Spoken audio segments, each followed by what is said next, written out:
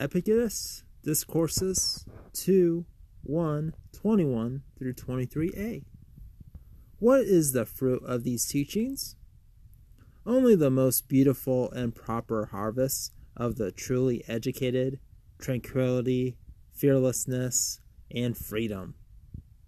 We should not trust the masses who say only the free can be educated, but rather the lovers of wisdom who say that only the educated are free.